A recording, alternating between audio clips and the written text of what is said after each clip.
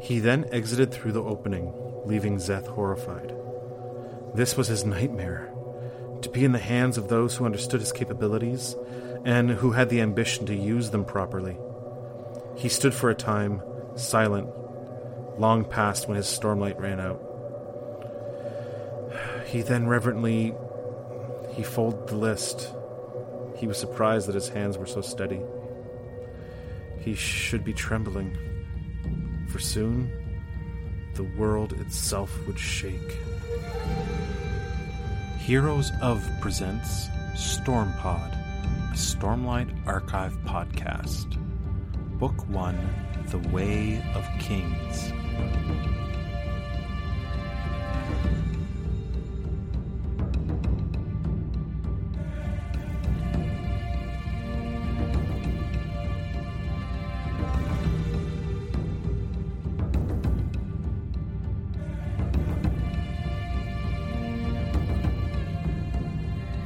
This is just a quick spoiler warning for the Interludes I.4, I.5, and I.6.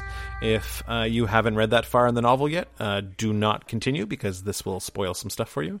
And if you skipped an episode, then we'll be right here waiting for you. Enjoy the episode. Welcome to the show. I'm your host, Sean Q. And, I have with me today the OG Sprenhead. None of this Axes the Collector stuff. With me today is Jaxes the Collector. What's up, dude?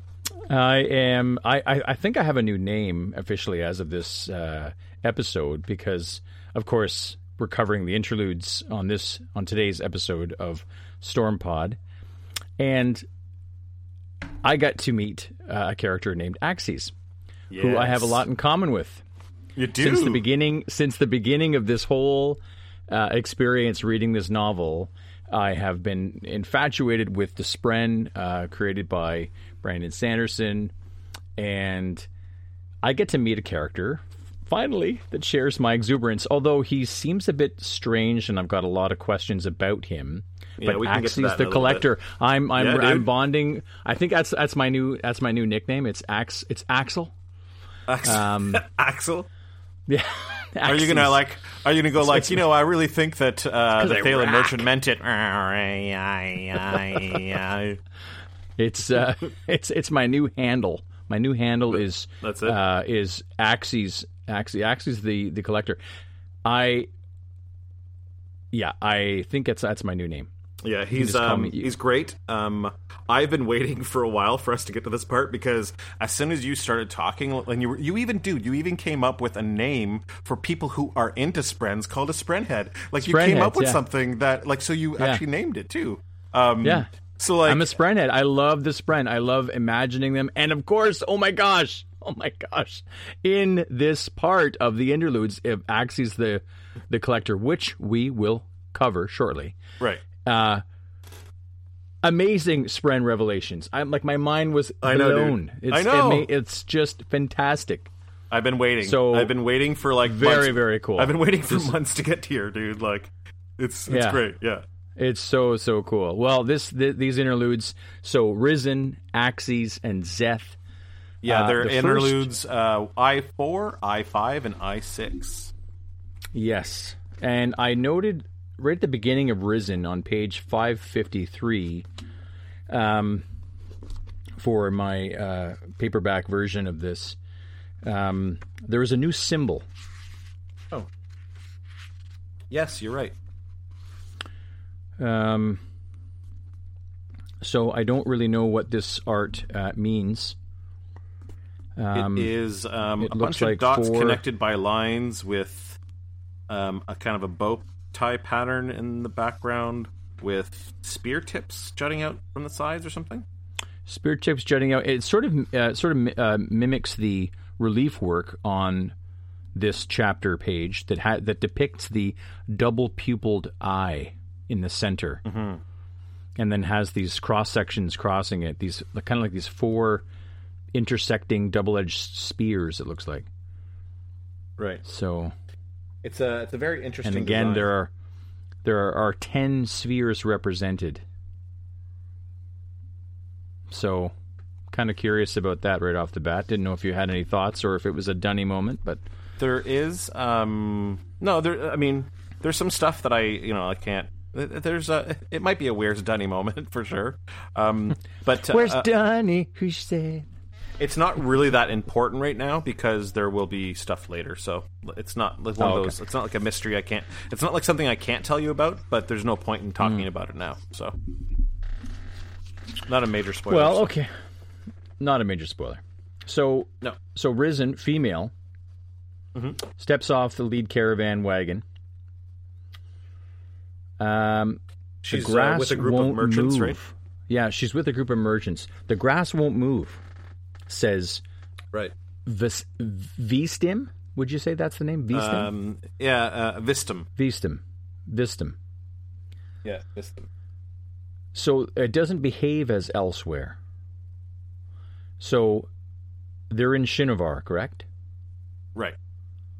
During this. Okay, so I've got Vistim.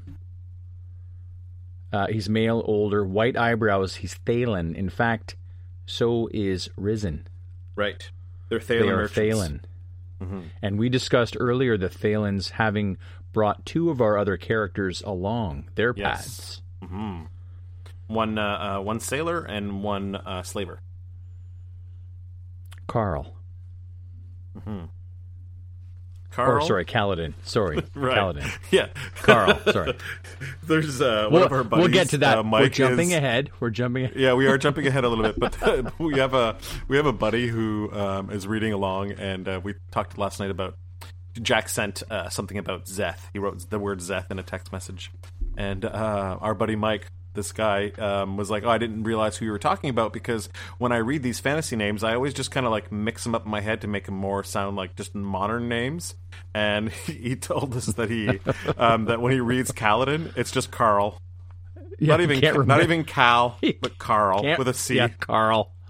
It's just Carl with a C. Hey, there's a great character named Carl in a fantastic movie called Sneakers, and that character Carl was played by River Phoenix, and that's one of your favorites. Actor, yeah. Okay, so back to this. So this grass is not behaving the same way on Shinovar. It's not retreating, and she seems very interested in the fact that the surface of the ground is springy. I like that, and then I think that Vistim is saying it's called soil. And I think the comments were like, "How can the Shin stand living here?" Right. They I have it in my info dump a little later, but the grass is it's not acting like it would in Alethkar or in Thalenhall, where they're from. And the reason they say is because it fears the storm. Yeah, the mist. Yeah, the high storms get broken up by the mountains here in Shinovar. Right, and so all of Shinovar gets to evolve without the threat of the high storm. Correct. Which is crazy. Actually, well, without these violent storms, not only from wind and rain, basically would wash away any potential soil. Here it collects, and you actually can, grow more. I'm assuming. Yeah. The concept of Babsk. Yeah, Babsk is like I think I'm not 100% sure, but I think it because she's the apprentice. He's her Babsk. Correct. It's like that's right. It's like that's it. A term of endearment to someone who is teaching you. I think something like that. And it said that Risen has a green glove on her left hand. Again, sort of adopting what was referred to as Vorin cultural dominance. So her safe hand is covered. Right, but she doesn't really believe in Vorinism. She's just dressing like it because it's what people expect of her. That's right. So she's, let's see now. They set up a Fabiro. They do. Fabiro. Yeah. No, she's been with him for 5 months apprenticing, so he's been her Babsk for a little bit. He is technically her father legally until she becomes a merchant on her own. Right. So I found that to be a really neat little concept of world building. And yeah, they bring out a Fabral, a large Heliodor, pale yellow gemstone. It's fixed inside this metal framework. Yeah. And she thinks to herself that it doesn't glow as brightly as one would think of such a big gem. Mm-hmm. It's got like this dull glow, and we find out why later, right? What this thing is it's an alarm spell.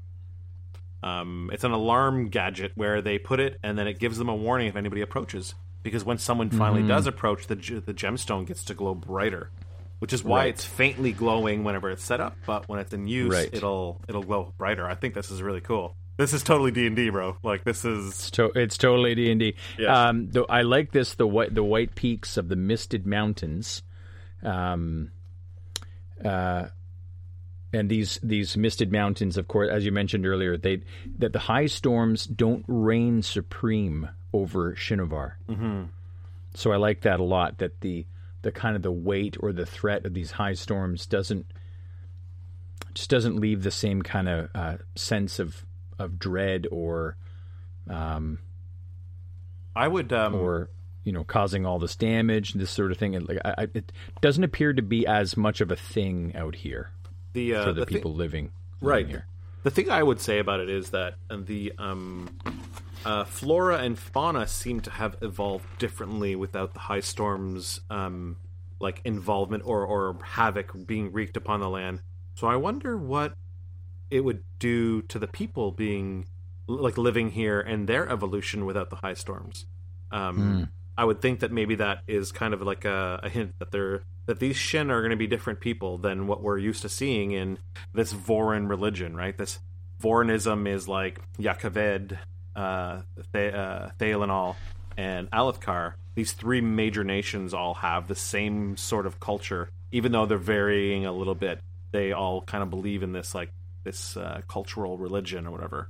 But the Shin people are completely different, so much so that their land evolved in a completely different way. So it's giving us a hint that maybe they're going to be culturally a little different as well. Right. Well, it stands to reason. Like the geography is playing a huge role in this series. Yeah, so far. Well, we're only on book 1. I'm such a noob. So I'm really liking that, the Misted Mountains, not reigning supreme with the high storm element here in Shinovar. The leaves,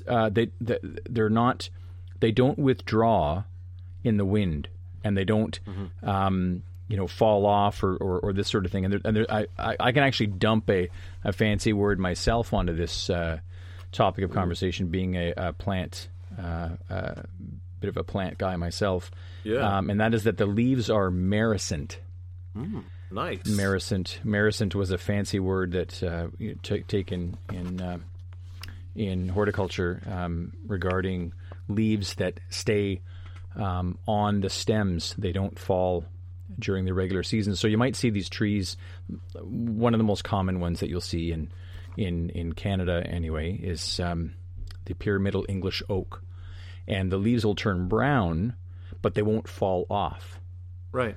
I think we have one like right here, actually. Right. You'll see them, and they grow kind of columnar.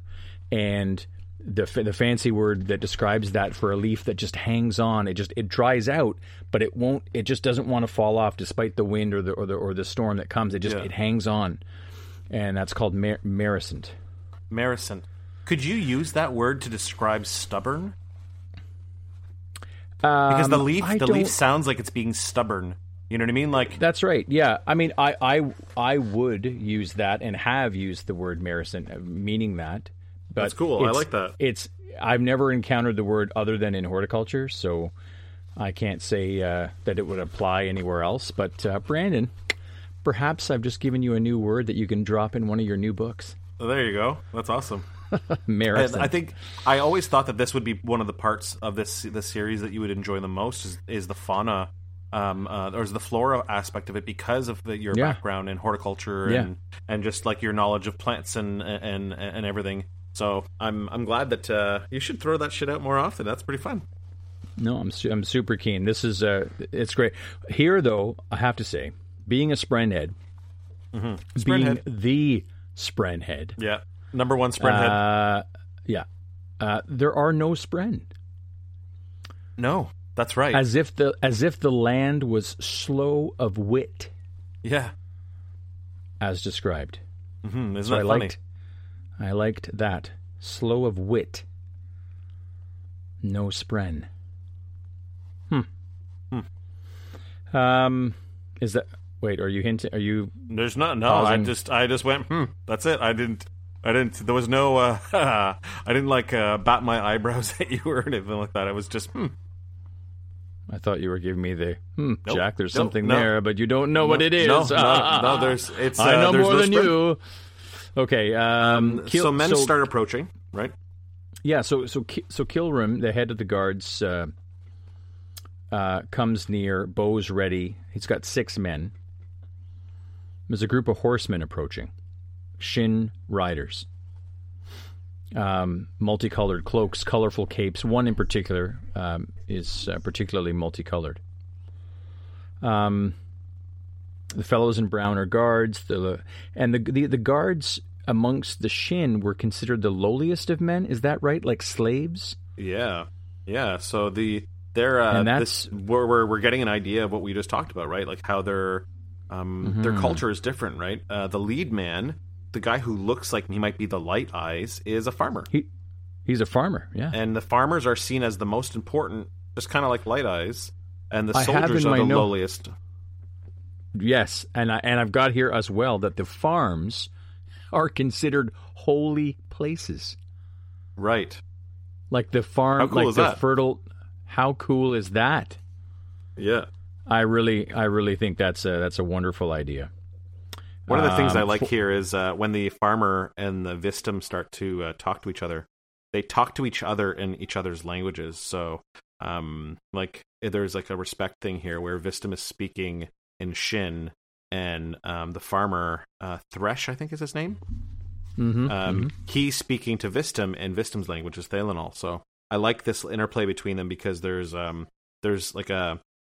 You find out from Vistum later that you treat with these people honestly, and you'll get good rewards from them, and so there's a little bit of a politeness here that I don't think you would get if there was an Alethi, right? Alethi are all beat my chest, and these people are like kind of bowing to each other's nicety, and no one bows to an Alethi, or like no Alethi ever would bow, kind of thing, is like the macho Alethkar way, right? So I like this this interplay between these two.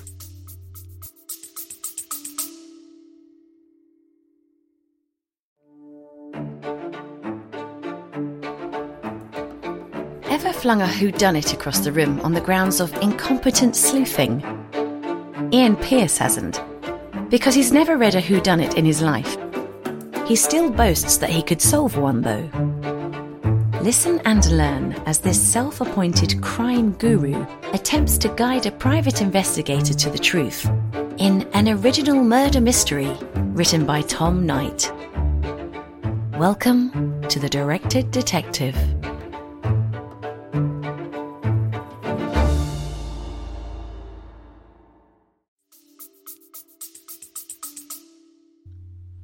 Yeah, it is cool. Foreigners aren't allowed near the fields or farming villages.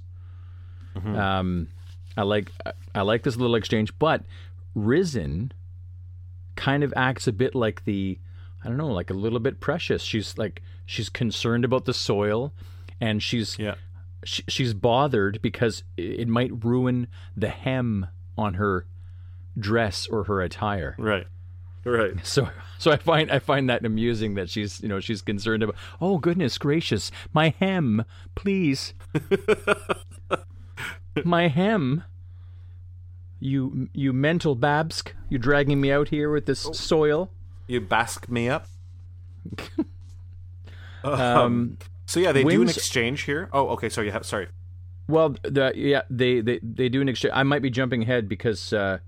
It's okay. Jump ahead if you need to. This could be at the end here, where he's saying, "The winds of fortune guide you, my friend. He who adds is happy for your safe arrival." Is that? Am I jumping ahead? I think that might be when they say goodbye. Mm-hmm. Could be. What did you like the most about this exchange? Between these two guys, I kind of like how they like what they're interested in, right? Like the Shin are interested in like they get soul cast metal. It's like worthless to them. Mm-hmm. The Thalens have a soul caster and they turn garbage into metal. Oh yeah, and the Shin are like it's priceless to them, right? Mm-hmm. And it might be because they don't they don't actually mine for metal. Mm-hmm.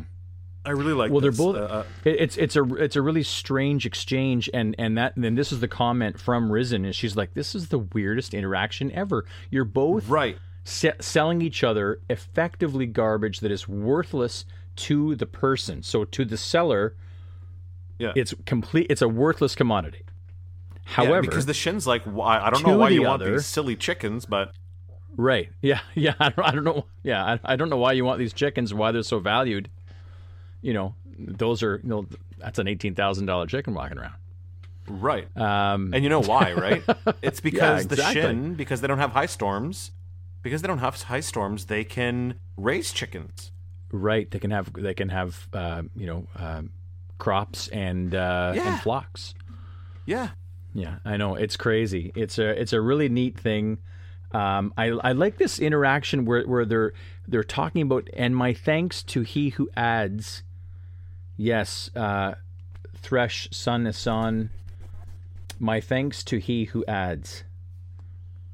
Oh yeah, they're right there. What does that mean? Yeah, he right. who adds and he who takes away. I think that's a little playing there, almost a little foreshadowing of reading about Zeth. Yeah. Well, Zeth comes up later. I know, but he's not adding. No, he's not. You're right. So you're saying that this is a little bit of a foreshadowing to what we get in Zeth later. Yeah, I see it. I mean, but I also nice. see this as a religious thing too. Like he who adds, it seems to be philosophical or a bit religious in nature. This is just great. This metal in the crates. But no rocks were broken or smelted in getting this metal. It was soul cast from shells, bark, and branches. And he's got a signed and sealed document from 5 Thalen notaries attesting to this fact. And of course, this other Shin merchant. Everything's super above board. Super, it's just a really neat exchange. The others want horses, says Thresh. And Vistim's like, no, why? Too hard to care for. Poor return on investment. They want horses. Why would that be?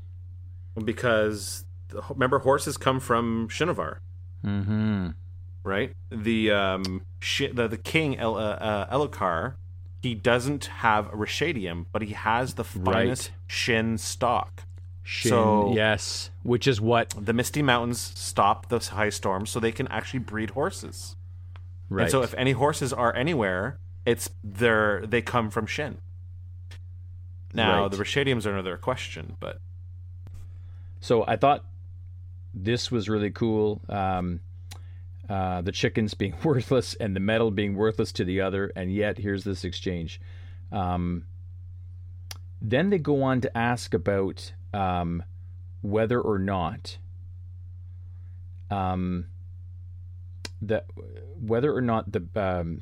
Thresh. No, sorry, not Thresh. Who's the Babsk? What's his name? Vistim. He's asking about whether or not he can get another slave like Zeth. Right.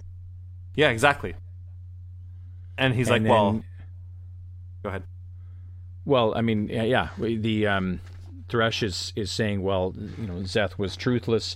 He was worthless. He couldn't take money for that trade. He had to throw the money and the payment in the river.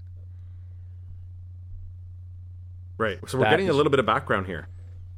Yeah. That's really interesting that they would go to that extent. Yeah. So the Thalen was after. So the Thalen, it would seem, has played a role in delivering Szeth Right. to a new master that ordered the assassination Right. of the king. That is Because the third. That's the third on the tripod of this Thalen delivering our main characters thing. Yes. Wow. It's cool, right? It's cool. These white eyebrowed, Thalen. What's with these Thalens? They're like deliverers, or Yeah. they have a role in fate. Like bringing people to their destinies, I guess. Yeah. Yeah, it's really cool. Vistam's like, I regret trading him. Like, I regret getting rid of him. He was awesome. You know what I mean?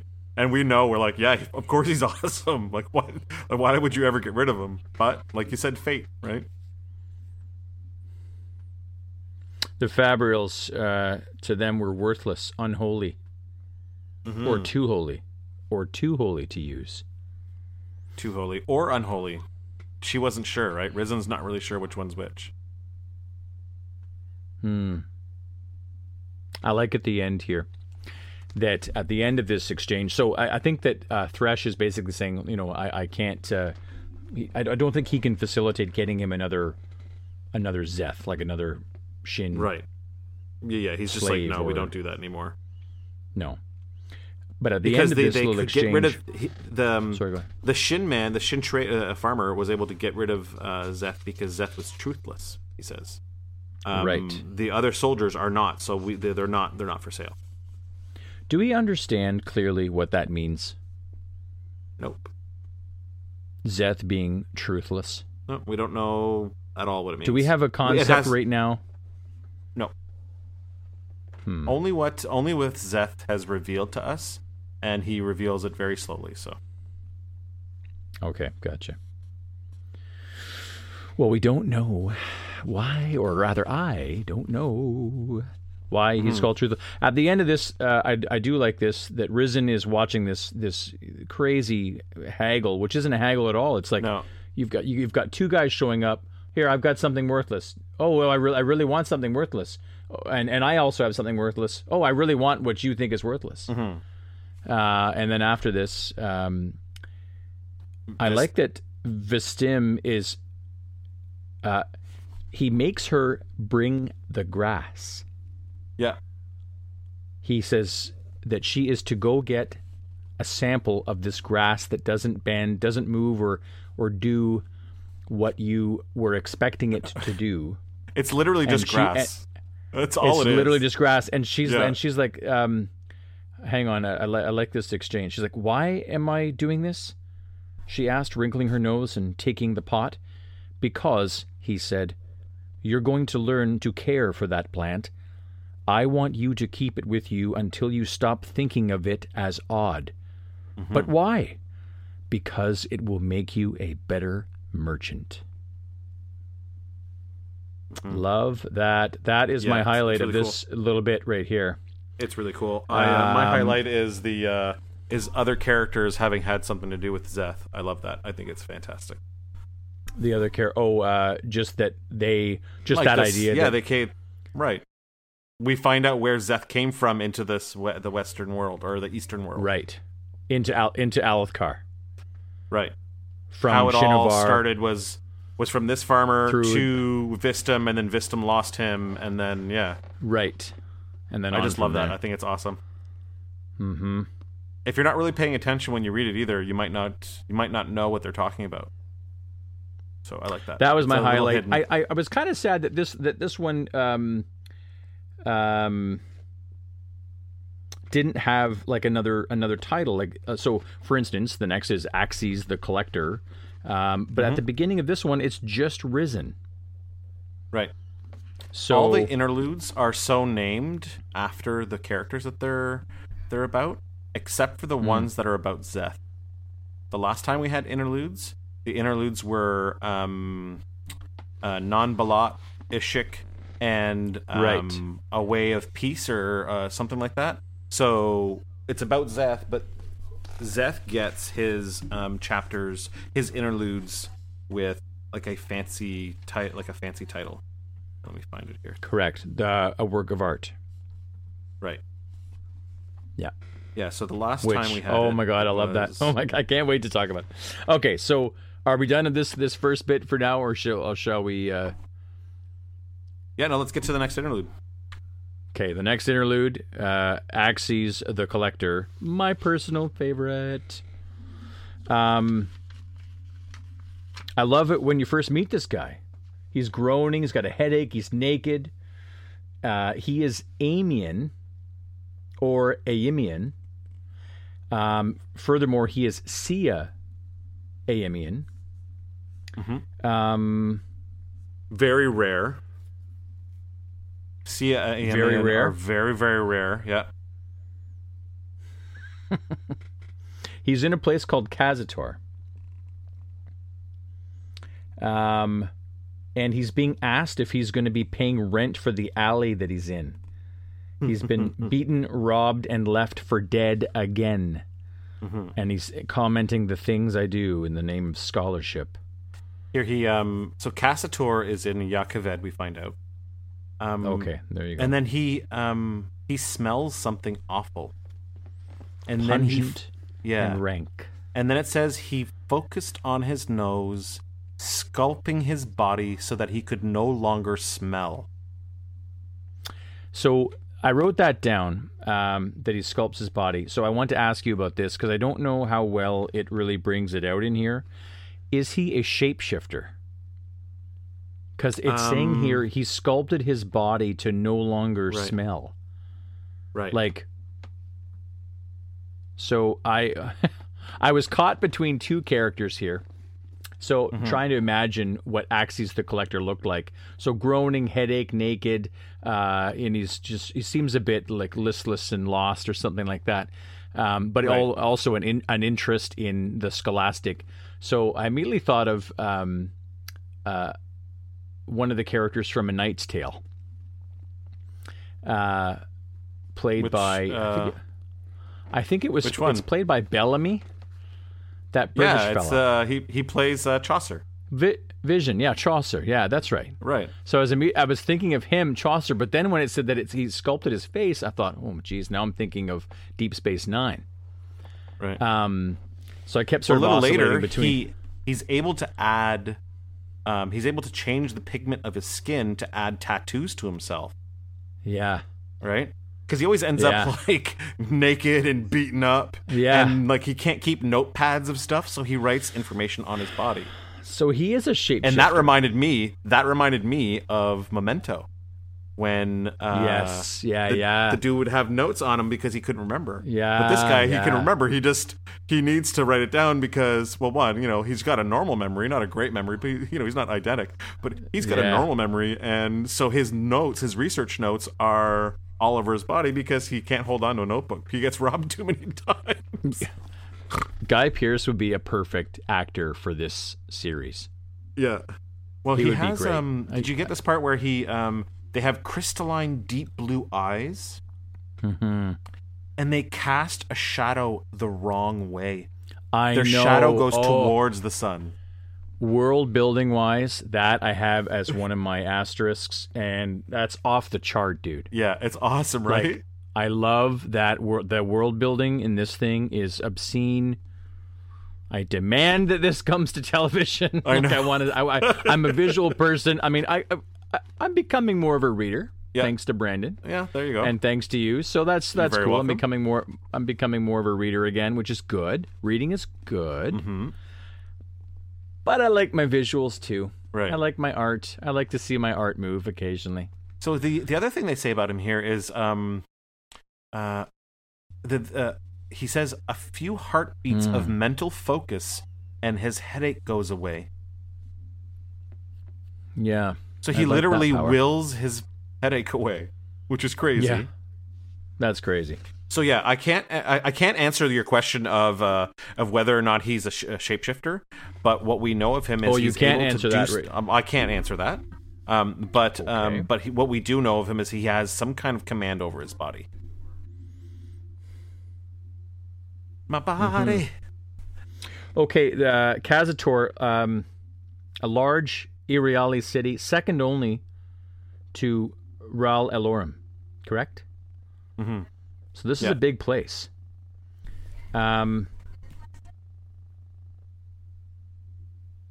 he is to pay rent. He is to pay rent in this alleyway for destroying the temple of a northern god. Is that what you have in your notes? And he's like, I don't recall destroying any temples. Normally, I'm quite cognizant of that sort of thing. I thought that was hilarious. Yes. And the temple is just this bum's, like, he just set it up with, like, vegetables and like pieces of crap and stuff. Like I don't recall destroying any temples. Normally, I'm quite cognizant of that sort of thing. Oh, I love that. I could so picture that. You took out half of Hapron Street. I love this little quote here where he says, sorry, no, go ahead. No, you go ahead. You took out half of Hapron Street, the beggar said. Number of homes as well. I'll let that slide. Mighty kind of you. This little exchange is funny. Yeah, it's really funny. I really like his attitude. He's like super chill. Like he's, you know what? Oh well, I woke up in the ditch again. It's not a big deal. Yeah. He does say though here, it says, perhaps someone important would take exception to him and have him brought to the local magistrate. Wouldn't be the first time. He'd learned long ago not to worry. When the curse of kind followed you, and that's in capital letters, you learn to take what happened as it happened. And then he says a little later, I think he says, like, he wants to get away from this bum that's in the alleyway. Yeah. Because he doesn't want the curse to reflect badly on this guy. So he, needs to get away. Just to get away from him. The beggar does ask him an interesting question. He says, are you a Voidbringer or a Herald? Voidbringer, I'm afraid, Axes says. I mean, I did destroy a temple. That's true. It gets back to his he brings it back around there. The shadow casting in the opposite way, that is really neat. And if anybody notices it, they shy away from this character. So Axes does lead a life of, like, you know, people crossing the street if they see him or experience him, right? So that's that's interesting. Yeah, the curse of kind followed you. Yeah, that's a really interesting concept. Yeah, it's a little bit weird. And then we find out that he does change the colors of his skin, as you say, the markings at will. And then we get to find out about what he's interested in. Yeah. Which is we find out that he literally got looking piss-ass drunk last night so that he could try to find intoxication spren, ale spren, sud spren, brown bubbles clinging to objects. And he's not, and the thing is, what's hilarious about his research is he's not even sure if they're real. Yeah. He just gets trashed and he's like, oh yeah, intoxication spren. But I'm not really sure if they're real. He's literally that guy from Blink-182, like, who went off to try to find UFOs. He's like, not sure if they're real, but you know what? Screw this. I'm just going to go. I'm just going to go. I don't know if there are intoxication spread, but I'm sure I'm going to try. Well, he says, test successful. Have noted spren who appear only when one's severely intoxicated. Appears as a small brown bubble clinging to objects nearby. Further testing may be needed to prove that they were more than a drunk hallucination. So he's like, yeah, very nice indeed, he says out loud. I wonder what I should call them. And that's when he says, intoxication spren, he's like, that seems silly. He's like, ale spren, yeah. So yeah, I sud spren, yeah. So I like this here. He's literally like doing stuff to himself to see what kind of spren appear. It's really awesome. Yeah, it's totally cool.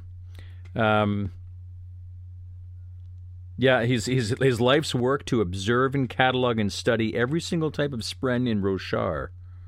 That's one of his goals, I guess. And he's whistling. He's whistling about. So he's naked. He's in the garbage. He's in an alleyway. He's been beaten. He smells something awful, so he changes sculpts his body. He moves tattoos and colors around on his body, and here he is with this crazy inclination or being drawn towards cataloging spren. I think it's wonderful. I think he's a great addition to this series. He had a fondness for the Iriali, so that's interesting. A fondness for the Iriali, because they weren't as prudish. Yeah, we met them Warren. before, remember? Yeah, these are the ones with the gold and the real gold hair. Like tangled, metallic-looking hair, Rapunzel gold, like tangled gold. By the way, best Disney film ever. Like this whole Frozen thing. Sorry, I'm gonna fight you. It's Frozen. Moana. Oh, Moana. It's Moana. Yeah, but okay, but wasn't Moana and made by have the you seen? Tangled Hold people? on. Sidetrack with Sean and Jack. Sidetrack with Sean and Jack. Sidetrack. Golden hair Iriali translates into Rapunzel or Tangled by. Have you seen the trailer for the new Disney movie called Raya and the Last Dragon? Yeah, but even the one before that, Soul. Like these next two films by Disney look unreal. They look amazing. Yeah, they look awesome. Yeah, they look awesome. But that still doesn't discount the fact that Tangled, unbelievable. Literally, the end of this pod is just us going, yeah. Just back to each other. I'm just saying, Frozen should have had a sequel. That's all I'm saying. Sorry, not Frozen. Mountain. It did. Freudian slip.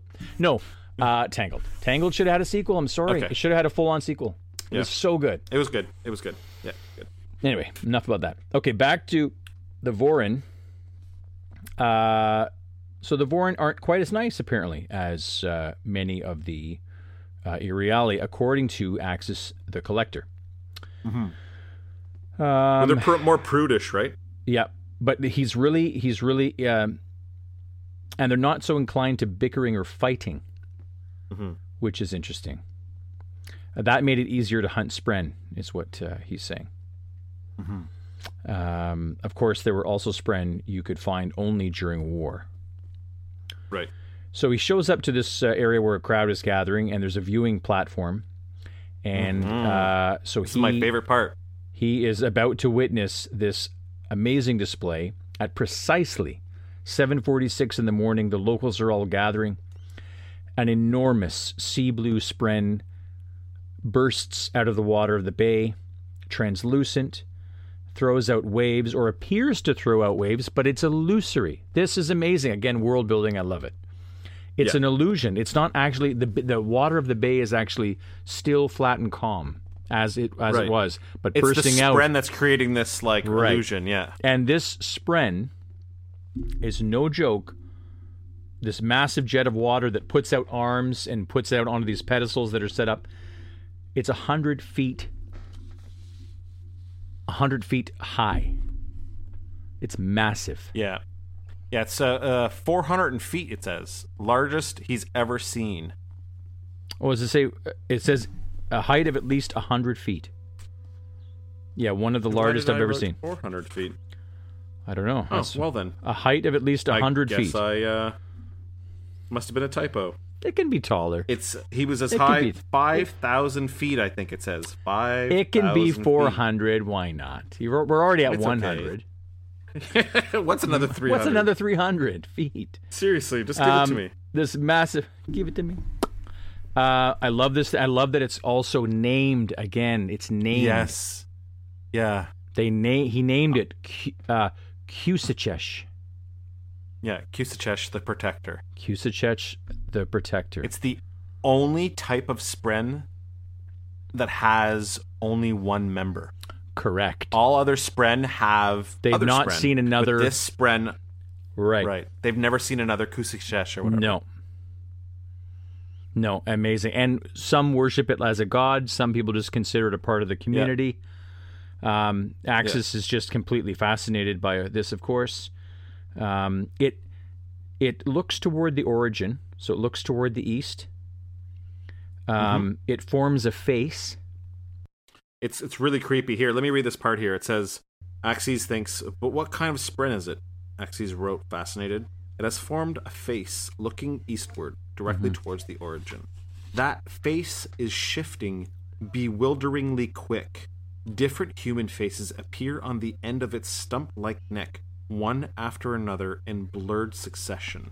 So it's just all these human faces that are appearing on the end of it. And it lasts for 10 minutes. It's bizarre.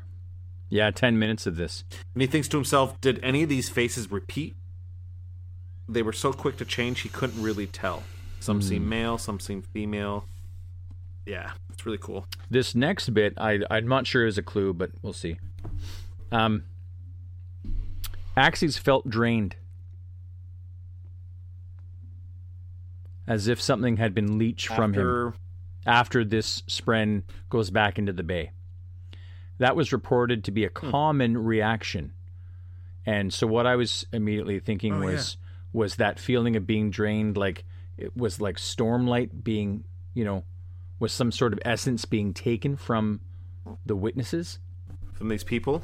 Like maybe. Like fueling this spren? I'm not sure. That's what I was thinking initially. When they... It could also be like a emotional draining, like... Because the spectacle is so amazing that people could feel emotionally drained after seeing it. Maybe it was that. So some urchins run by and... I love it. So the urchin comes by and grabs, what's he grab? His wrap. Yanking it it's and like laughing. The burlap wrap or whatever. He grabs the wrap around him and tosses it to his friends and scrambles away. What a bother, he says. And now he ends up naked again. And he's naked again, and then the guards come up, and he's like, oh, wonderful. He's like, here's yet another opportunity for me to search for captivity spren. So hilarious that he's getting arrested again. But I think what is really most interesting here, hang on now, is those last lines. Yeah, he says, he said to himself, making a final notation as one of the guards grabbed him on the shoulder, it appears I'll have another chance to search for captivity spren. Odd how those had eluded him all these years, despite his numerous incarcerations. He was beginning to consider them mythological. The guards towed him off toward the city dungeons, but he didn't mind. 2 new spren in as many days. At this rate, it might only take a few more centuries to complete his research. Grand indeed, he resumed whistling to himself. So he's been around for centuries. At this rate, it will only take a few more centuries. So this is the thing: is that sculpts his face, tattoos. He can tattoo himself whenever he wants. No parlor. Right. He's not saying that he's centuries old. He's saying that he could live a few more centuries. It's only going to take a few more centuries to finish his work, so he'll be able to live through all of that. What I took from that was that it was going to take him centuries, and he expects to live through that. Right. Like he can. Right. Maybe like he has already. Yeah. Right. Yeah. Axes So when you first read it, it almost seems like, oh, he's like that centuries old, but he's not centuries old. He's just centuries is like nothing to him. He's just like, oh, it'll just take a couple more centuries. That's it. So, interesting. Axes the vampire. Yeah, loved him. Okay, the last interlude here. Okay, alternate title for the collector. I didn't get one. At least I don't. The interludes are a little harder. There's not much there, right? So no, I don't think I had an alternate title. Highlight for me, I don't know. I think I think it was this odd spren. Cusich was the highlight for me, awesome. For sure. Like that's just unbelievable. But great world building stuff with Axes and my brother, my flame head, my spren head, my flame head, fellow spren head. So I've got a sort of a kinship going with this guy. I hope I get to read about him again. Flameheads are fans of Sprens who only like Flame Spren. They don't like any of the other ones. Flameheads. They think the other ones are garbage. They're like, Wind Spren, they sold out. But you know who Wind I love? Spren. I love Flame Spren, baby. Flame spread. Everything burns. Yeah. Zeth, this final chapter was unreal. I really, really loved it. A work of art. Yeah. A work of art is what it's called. So it's not called Zeth, it's called a work of art. Yeah. Zeth, son of Villano, truthless of Shinovar. We get a little bit of explanation of son Villano. Well, wouldn't that be grandson of Villano? Like son? Yes. He's not the son of Villano because his son, he gets called that later. What do they say to him again? Yeah, later on, someone described... Well, hang on, we're jumping right to the end. Yeah. That's true. That goes right to the end. You know what? Let's just jump to the end of the book. And at the end... everyone was fine. All was well in the jungle. They all held hands, and they all shared a Coke. I'll have a Coke. That was a reference from Boondock Saints, by the way. Oh. I'll have a Coke. Okay, so in this, I love this, very descriptive at the beginning of this this bit, work of art, how he's crouched on the stone ledge, cloak hanging over the stone ledge itself, making it look like he's just hanging on the wall. Yeah. And I really, really liked picturing him like this right at the beginning. It made me feel like he was like a fly or a spider on the wall. This thing in the shadows that was just lurking there, and also totally D&D. Like we've had lots of adventures like this with our assassin characters, and this is just a wonderful description to start this chapter. I love it, but I love how amazing it looks, but also I love how Zeth undercuts the whole thing by saying this outfit is terrible. Yeah, it was a terrible outfit for an assassin. Yeah, well, he wears whatever Makek demanded. Right, that he wore, right? So, and he's got this skin tight. The cloak's black... too floppy and stuff. Yeah, but it's still. I mean, come on, it's got to look cool. Yeah, it's really funny. This is Seth, I'm sure it looks awesome, but that's why Makek wants him to wear it because it looks awesome.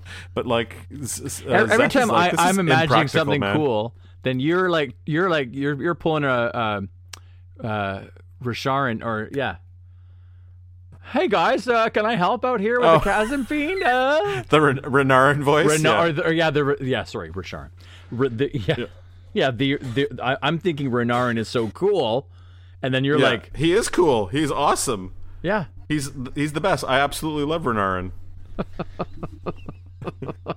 With all sincerity, I just also like making fun of his voice. But I'm not going to do that again this episode. This is the second episode now that you've brought it up before I even do it. He's not even in these chapters. I think what the truth here is I think you want me to do that voice. I think you like it now. And so you're like, hey, what about Renarin? I am getting surprisingly comfortable. I'm getting surprisingly comfortable with you doing your Renarin voice. Yeah, but I disagree with it. I think Renarin is a lot cooler than that.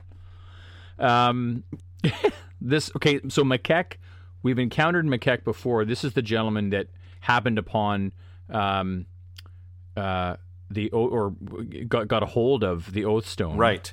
That's the last time we saw Zeth, right? Correct. He was one of the footpads, yeah. Correct. And he got Zeth to kill all of his other buddies. Yeah. Makek had all the others slain to keep the idea of this Oathstone secret. Because if anybody knew of you this do Oathstone it, right? and knew that this shard bearer, this super talent, this assassin, we're getting ahead of ourselves again because there are things in here that were said that I just find are unreal. Okay, so he's in this mask, he's got this cloth mask. Zeth did as his master commanded, always. He's here tonight to do a kill. In the description of Zeth here, we get a little more. The Shin had eyes like a child, slightly larger than normal, which many people found disturbing.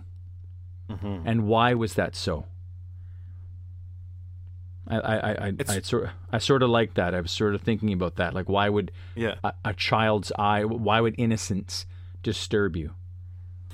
Because they're on the eyes of a fully formed man, and that's why I think it's disturbing. Yeah. He says later, like when he ditches the cloak, he also ditches the mask because he's like, people are going to see my eyes and they're going to know I'm Shin. I'm the only Shin in town. So, like, there's no point in me wearing a mask. It's not covering up anything. Like, I look so distinctively shinned because of my eyes that it's not going to matter to wear a mask. It's not going to matter. Yeah. Mm-hmm. And yet, that's what he's saying. It was a stupid outfit. Right. Yeah. He's rolling his eyes the whole time. So in this area, rubbing fire moss. Again, the world building. Oh, come on. You give me a break. Rubbing the fire moss was said to make a man's mind more receptive to ideas. I love this. This is just great classic Brandon Sanderson world building, and I'm really, really into it. I love that it involves plants. Zeth says that he tried it, and it gave him a headache, and he got blisters on his fingertips. But he's heard once you get past the calluses, it's supposed to be euphoric. Yeah, and to me, it made me think of like Rochar's like heroin or something. Like it's like the most sought after thing. We got to bring in this fire moss into D&D. There you go, 100%. Do it. Fire moss. Awesome. It's got to be something that grows. You know, I guess an application in D&D would be maybe in the Underdark. You've got some kind of a moss that grows, and if you rub it together, you get a spark. You can create a fire, get some warmth. But that's not what this is for here. No, I know, but I'm thinking that we should just steal and do something with steal the fire moss and use it for actual flame stuff. Yeah. I think it should be an igniter in D&D. I think it's. I find it hilarious that these guys rub this fire moss between their fingers, and because it gets on their fingers, they get high off of it. Like they're not ingesting it inside. No, they're not smoking it. It's just like more than likely an oil, right? From the exactly, and it's like going through the fingers, and that's how you take it. It's just crazy. These Bylanders were of Voron descent, barmaids with plunging dresses and violet robes, provocative hand exposed. The games that were being played in this area, in this, I guess this would be like a tavern, or is this like a gambling area, basically? Yep, it's a gambling den. So it's like a tavern, but it's not it's like an unofficial one. But no games of chance, no dice, no bets of cards, breakneck, shallow crab fights, and guessing games. Mm-hmm. And this is the fascinating component to this, is that the Voron, they would not bet on the outcome, but on the hand that they held after the throws and the draws. Right, because they can't bet on the future. Right. Because remember we learned earlier in the book that the Voron belief, at one point, during the Recreants, the hierarchy were telling people what the future was going to be because the Almighty was telling them. Well, now Voron belief is that you cannot guess the future. That is against things. Prophecy, all that stuff. Even betting on what the next card is going to be is seen as trying to tell the future. Yeah, it's sinful. Crazy. or it's it's taboo. Yeah, I totally love it. Yeah, so this was more about bluffing after a deal or a toss, as opposed to betting on that deal or on that deal or toss. So it's interesting. So he's in this town called Bournewater, and he's here tonight to kill someone. Right, and he is here tonight to kill a competitor of his master, Makek. So Makek has done quite well with having Zeth as his slave, as his Oathstone companion. He has built quite a lofty business for himself, and he's gone from a few towns now. They came from Stapland, and there's talk of them moving on to a place called Kneespike after Bournewater. But in Bournewater, a gentleman came to town by the name of Gavishaw, and Gavishaw has set up a competitive gambling sort of an area. And Makek does not want Gavishaw to be around any longer. Hence, let's send in Zeth, this assassin. Yeah, let's send in the man. So,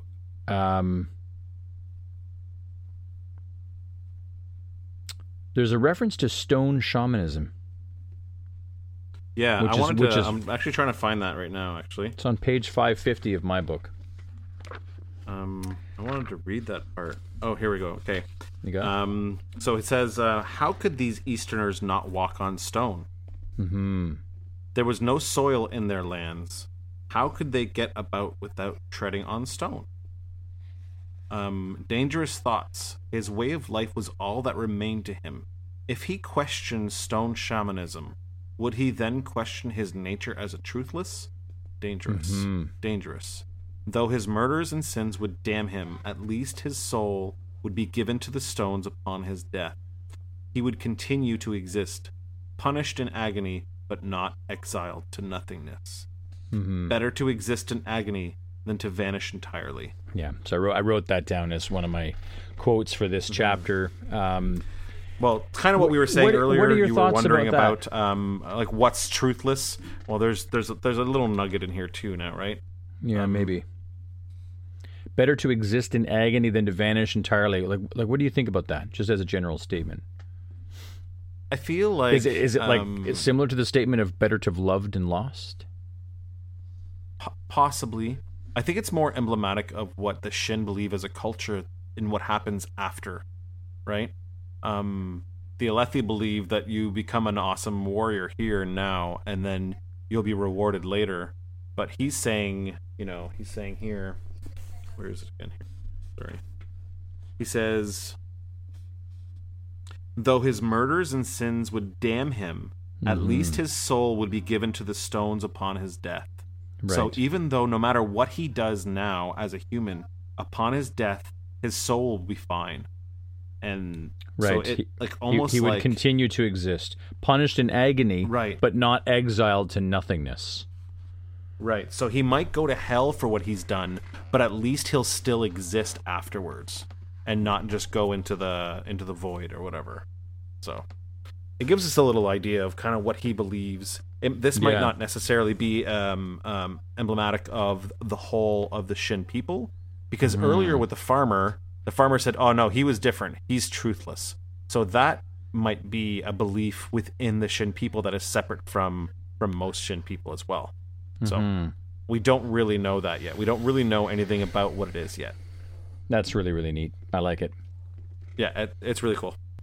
So he kills Makek's companions. He's arrived in Bournewater.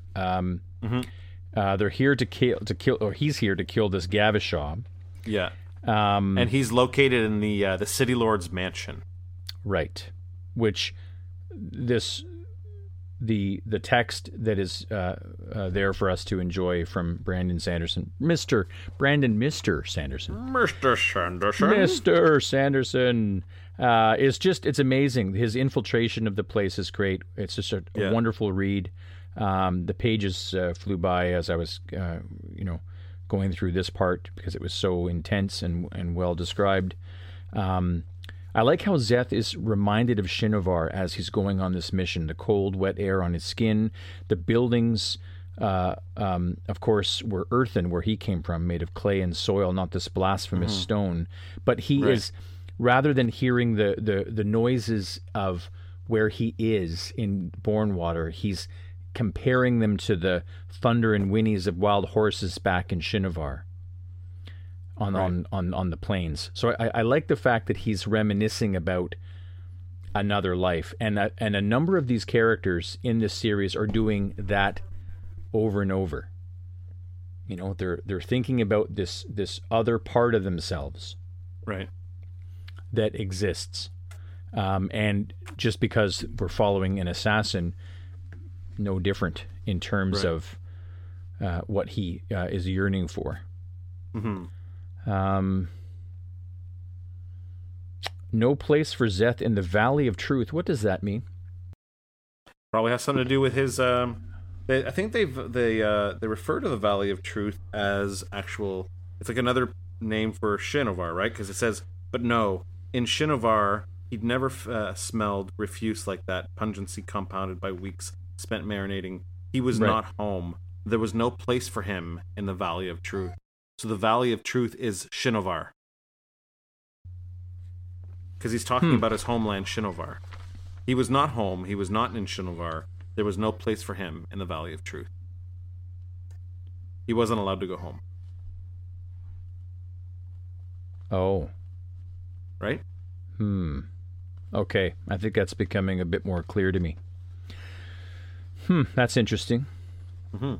Well, these the powers. Okay, so he's commenting on his powers here before he's about to do another assassination, and his comment in his mind is, "These powers that I have were never intended for assassination."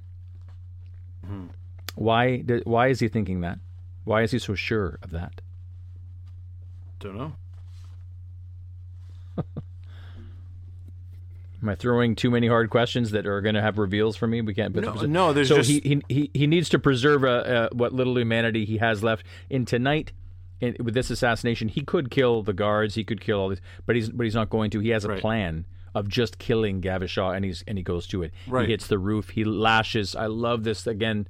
This reminds me of the beginning where he kills the king, where he kills Gavilar. There's something here before we get into there. I just want to mention something here. He said he waits 10 heartbeats after the passing of the guard. Yeah. And we get this phrase of 10 heartbeats. And so what he's doing is he's just waiting for this guard to pass before he moves on. And normally when we hear someone say something about 10 heartbeats, it's Dalinar or Adolin calling their Shardblade to them. They have summoning, to wait 10 heartbeats. Right, they're summoning it to him. Summoning it to themselves. So, but in this case, he's not doing that. He's just waiting. That's how long he's waiting until the guard goes. So it kind of is a callback to it without actually it being that, right? I think it's just, I think it's a way probably in the text, in the writing, to connect these characters together. Right. There's common themes that go throughout. Yeah. So again, it's wonderful. Yeah, I love that. You're right when you say that he could do this mission many different ways, but he's going to do it his way. He wasn't told exactly how to do it, so he's going to do it his way. Right. He was told to kill Gavishar, and it was up to him. Right. And he does not take the initiative to increase the body count. Mm-hmm. That's not what he does. No. So he's not necessarily bloodthirsty. We'll get to that. Yeah. But it is, he says it's the only way to preserve what little humanity he had left was to make sure that he didn't take lives without cause. Like he can go and kill one man and that be his mission. And he's so good that he doesn't need to kill everyone along the way. Mm-hmm. Whereas like a mercenary or a thug might have to actually bust some heads to get to the dude. But Szeth is good enough that he doesn't need that. Oh, I love this when he summons his Shardblade. He reaches the roof. He summons the Shardblade. He's going to cut a hole in the dome. And he does so that it doesn't fall down. And then he lashes it and throws the stone away. It soars into the sky. It says here, he stepped back as the stone circle lurched free and fell up into the air, streaming stormlight as it soared toward the splattered paint drops of stars above. Mm-hmm. I love that. Right before he summons it, it says he dropped down onto the dome, stormlight streaming from his body, translucent, luminescent, pristine, like the ghost of a fire burning from him, consuming his soul. And then he summons his Shardblade. I want to point something out here. Mm-hmm. I don't want to lead, but I want to point something out here, and it's important. Mm-hmm. He counted 10 heartbeats. They made a point of telling us that he counted 10 heartbeats for the soldier to walk past. And then when it came time, he just summoned his Shardblade. He did not say he counted 10 heartbeats to summon his Shardblade. He just summoned it. Anyone else who's ever summoned that Shardblade has counted 10 heartbeats. But in this moment, he is not. He just summons it at will. So there's a distinct difference here. They're showing us, they're reminding us with 10 heartbeats as the soldier passes, and then Szeth just summons his Shardblade. So I just wanted to point that out. I would be remiss if I did not. He doesn't have to wait? He did not have to wait. Consuming his soul. Maybe it's a bit of the dark side. Consumes his soul. It's quicker, easier. More seductive. Maybe more seductive. That's a terrible Yoda voice. It's quicker, easier. I saw a Yoda meme the other day, and it said like, I'd be a terrible Yoda. It was like the meme was now that you're a parent, you can understand why Yoda died. He had to sit around listening to Luke whine all day and ask him questions. Oh, that's funny. No wonder Yoda died. Yeah, he just disappeared. He said, "Well, there's no hope here, so fuck this." Yeah, let's get out of here. And then he didn't really know how bad. So he enters the building and he makes a distraction to get the guards to go away. Well, yeah. So that's part of this lashing when he cut out the hole in the dome. Is he tosses it away, and then it creates a distraction, giving him the opportunity to enter. Right. And he says that he's careful. He's always been careful not to use his blade because he doesn't want Makek to hear about it. Right.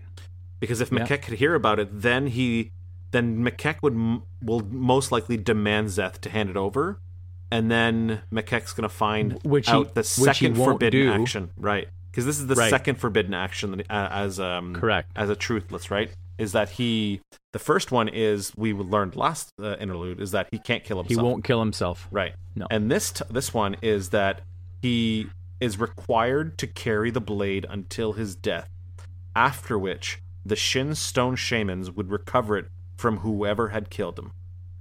Because normally your shard blade, in Vorin and Alethi tradition, would go to the victor. Go to the person, that person. But in this sense, the Shin Stone Shamans would recover it and take it from whoever killed him, which is really cool. You think you won this shard blade. You're like, I won this shard blade. And then these like crazy monks show up and go, that belongs to us.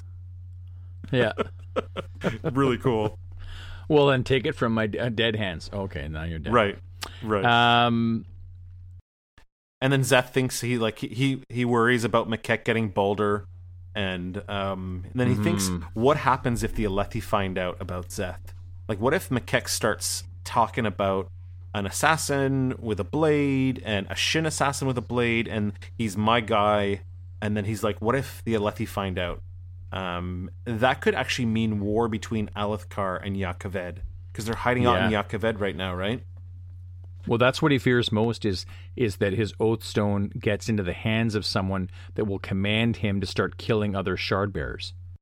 If Elokar, Gavilar, or Sadius find out that Yakaved is harboring, I say in quotations here, harboring Zeth because he's living in Yakaved right now, it could mean like full-on war. Like they could just invade Yakaved to get to Zeth. So Zeth is not. Zeth wants to keep it on the down low, big time. Yeah, he says, how long before he stopped using Zeth to kill minor rivals instead of sending him to kill shardbearers or powerful light eyes? Right. How long before someone made the connection?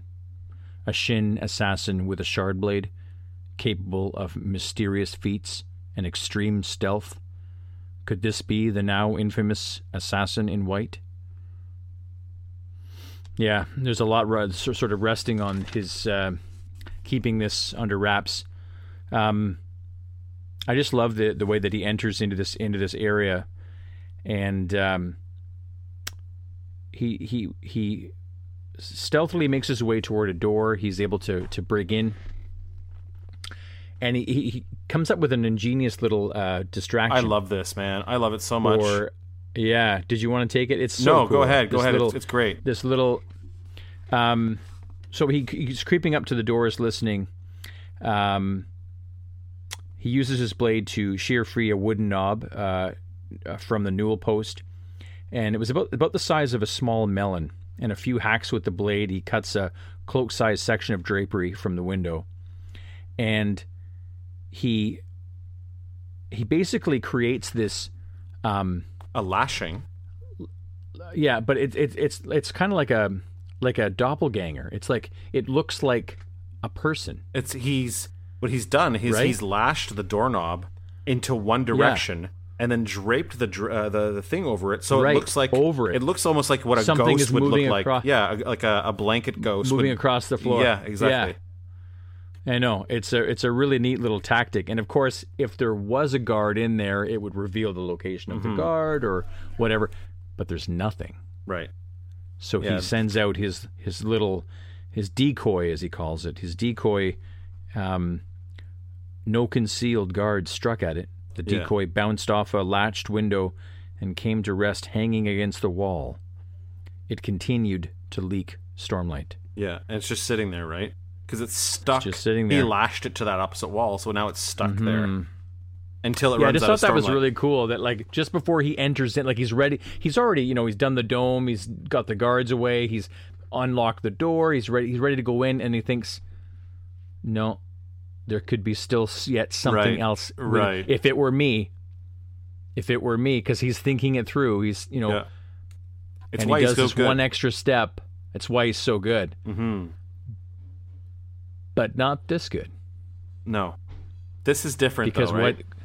Because what he finds in here is a voice out of the dark, out of the shadows, equal to his own, and says, "Zeth, son Naturo." Right. Here it is. This is what we were talking about before. And that's his father's name. And he says, "Yeah, don't call me by that name." Who are you? Are you satisfied with this, Zeth, son Naturo?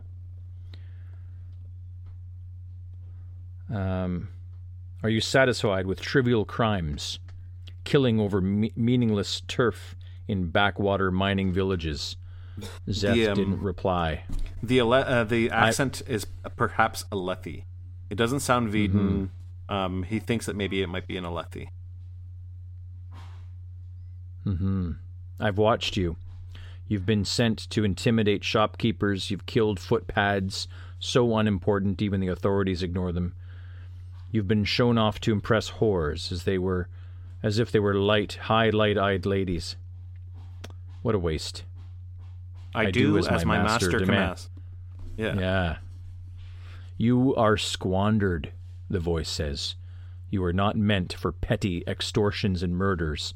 Using you like this, it's like hitching a Rhyshadium stallion to a run-down market wagon. It's like using a shard blade to slice vegetables, or like using the finest parchment as kindling for a wash-water fire. It is a crime. You are a work of art, Zeth, son Naturo, a god. And each day Makek throws dung at you. Who are you? Zeth repeated. An admirer of the arts. Do not call me by my father's name, Zeth said. He should not be sullied by association with me. We got to pause there. Yeah. That right there for me, that is it. Yeah. You are a work of art, Zeth, son Naturo, a god each day. Who are you? An admirer of the arts. Yeah. That's yeah, I just love that so much. Yeah, I'm awesome. Totally geeking out over that. Yeah. I love it so much. That's my highlight. That would have been my alternate title.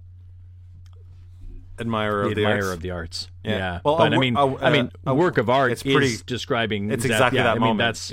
That's it, right? So it is describing. Yeah, this is amazing. And then, of course, the item on the table, right, is Gavashaw's head. No. Yes, it is. It's Gavashaw's head. Yeah. Yeah. He's already dead. Yeah. He's already dead. Yeah. Someone is ahead of Zeth. Right. This stranger is wearing a mask. I just want to point that out. He's wearing some kind of mask. Stranger is wearing a mask and staying largely in the dark, in the shadows. And then he says... Zeth says there is no greatness in killing. Right. This is from Zeth. Yeah, you speak like a Kukori, yeah. Right. Great men create food and clothing. He who adds is to be revered. I am he who takes away. Right. At least, which is what you said before about how the farmer said it. Right. That's right. About when they're going on their talk about honoring he who adds. Right. And Zeth says he who takes away. Yeah. Right. This from the man who nearly toppled one of the greatest kingdoms in Roshar. That's the masked man's perspective, and what I love about this is that's his perspective, and the other perspective comes right after from Zeth. This from the man who committed one of the most heinous slaughters of Roshar. Right. Szeth himself regards what he did as a horrible act. Right. But he did it the anyways. Killing of Gavilar. I know, but what a conflicting position for this character. Right. To have committed such a horrible crime, killing a king, and yet inside, this killer knows it's wrong. Right. That's crazy. And then he says, the figure says, what you did was a mere breeze compared to the storm of slaughter Shardbearers wreak on the battlefield each day. And these are breezes compared to the tempest that you are capable of. Yeah, those are breezes compared to the tempest. Yeah. Love that. Szeth begins to walk away, and he says, where are you? I mean, this whole thing, we got to read this whole thing. Yeah. Well, we don't have to read the whole thing, but he walks away. Gavishar is dead. I must return to my master. The masked figure throws something onto the floor. Yeah. Head number Your 2. former masters. Yeah. The dead eyes, wide with shock, and it's Makek, his master. Szeth asks, how? We took him we. Right. Not I. We Yeah. took him seconds after you left the gambling den. So, like, they were already on Szeth this whole time. Right. Like, and then he says, we? Servants. Yeah, and servants of your new master. So this guy's not saying, I'm not your master. But we are servants of your new master. So just because I have your oath stone, because he has the oath stone on him. He's like, but he's not saying, I'm your master. Right? What are your orders? There is a list on the table, the figure said, closing his hand and hiding the oath stone. It details our master's wishes. Right. Again, reaffirming that he's not Szeth's master. Some had a note beside them with instructions on how they were to be killed. Right. Glories within, Szeth thought. These are some... Now, this is what he says to the masked man, or person, I should say. Don't know if it's a man or not. These are some of the most powerful people in the world. 6 high princes, a Saleh Garantarch, the king of Yakaved. It is time you stopped wasting your talent, the figure said, walking to the far wall, resting his hand upon it. This will cause chaos, infighting, war, confusion, and pain such as the world has rarely known. Dude, and then this guy pulls out a soulcaster, and he makes the wall turn to smoke that's behind him. Yeah. Where have we seen that before? Yeah. Yasna. That's where we've seen it. Yasna. We've seen it before with Yasna. Is there a chance this is Yasna? Do you think it is? That's what I was thinking. Well, that's what I was thinking. The person's wearing a mask. That's right. So that was my big asterisk, like dum dum dum. Could this be? You don't know when this is taking place. I don't know. You don't know when this interlude is taking place. It could have been taking place 6 months before Shallan and Yasna end up in Kharbranth. We don't have any frame of reference for time here. So. I don't know. All I know is that when I read about the smoke, I thought, where have I seen that before? Oh yeah, back in Kharbranth, when the soul casting happened with Shallan, with Yasna. Right. So, this will cause chaos, confusion, and pain as the world is rarely known. Indeed, our master directs that you are to use tactics similar to those you employed so well in Althkar years ago. Right. When you are done, you will receive further instructions. So we've missed actually something earlier in this text that I really wanted to highlight. Okay. And that was in reference to Szeth's danger. Do you remember reading in this a line that basically said something like, if they knew the truth about me, it's far, far worse. Oh, yeah, that's it. Right here. Zeth's reputation was inaccurate. Like, so many people already fear him in the town, right? Right. They fear his look. They fear his reputation for being this assassin of macaques and what have you. And so everybody already has this opinion of him here in Bournewater and probably from the previous towns that they were in. Zeth's reputation was inaccurate. He was far, far more dangerous than it suggested. Right. This was on page 551. I loved that. Yeah. It's really cool. So much. But getting to the very, very end here with this exchange with the new masked individual, a soulcaster. Again, this is amazing. When you are done, you'll receive further instructions. He then, it says he, but still, he then exited through the opening, leaving Zeth horrified. This was his nightmare. To be in the hands of those who understood his capabilities and who had the ambition to use them properly. He stood for a time, silent, long past when his stormlight ran out. Then reverently he folded the list. He was surprised that his hands were so steady he should be trembling, for soon the world itself would shake. What a great way to end this interlude. Dude, like, when I read that, I'm like, that's amazing. Yeah, it's that's pretty amazing. Like, are you kidding me? We gotta do that again. You gotta read that. You gotta read that for the podcast. Yeah, I'll read that at the beginning of the episode. You gotta read that. Then reverently he folded the list. He was surprised that his hands were so steady he should be trembling, for soon the world itself would shake. At the hands of Zeth. Yeah. Son Villano. Son Naturo. Yeah, it's pretty great. That'll definitely be my my little blurb at the beginning. Dumb. So there you go. That's the interludes. Crazy. There is a little bit of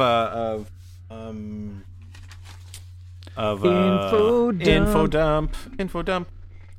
So the info dump I have here is not much left. The time between the first two moons is the darkest period of the night. The Shin call it the hateful hour, for it was one of the only times the gods did not watch men. I didn't get that from this chapter.